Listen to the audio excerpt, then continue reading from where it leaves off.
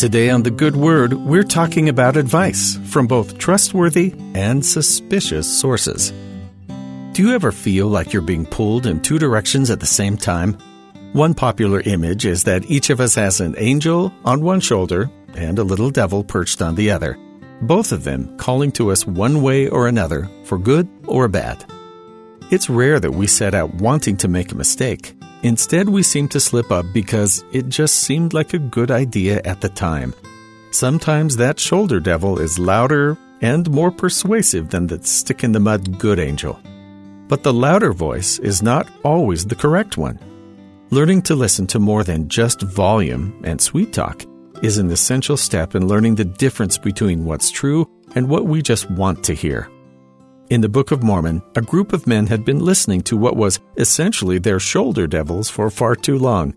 They had captured and imprisoned the brothers Nephi and Lehi, servants of the Lord, locked them up for no good reason, and suddenly found themselves in a dangerous situation when the Lord stepped in to save his servants.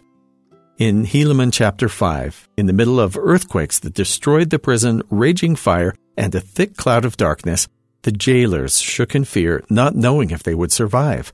But despite their despair and the uproar of destruction all around them, what caught their attention was something small and quiet.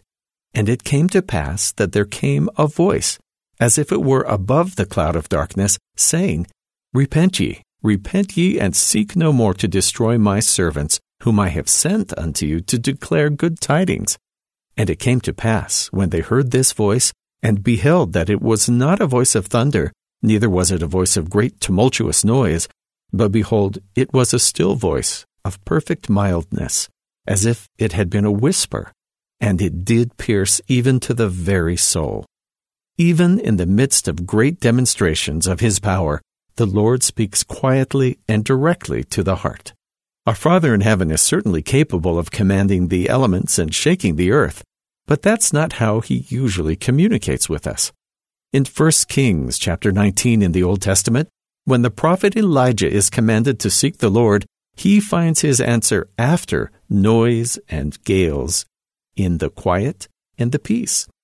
And he said, go forth and stand upon the mount before the Lord. And behold, the Lord passed by, and a great and strong wind rent the mountains and brake in pieces the rocks before the Lord. But the Lord was not in the wind. And after the wind, an earthquake.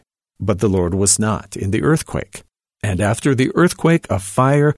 But the Lord was not in the fire. And after a fire, a still small voice. The Lord can speak in either a loud or a soft voice, but when he really wants our attention, he waits until we're ready to listen to that still small voice of his Spirit. On the other hand, or other shoulder, the adversary may start out speaking sweetly, but then he almost always returns to his tactic of trying to drown out the competition through sheer volume.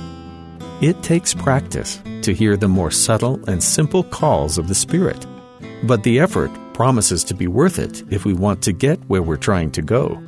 The voice may be quiet, but it can't be stilled, and it won't steer us wrong. And that's the good word.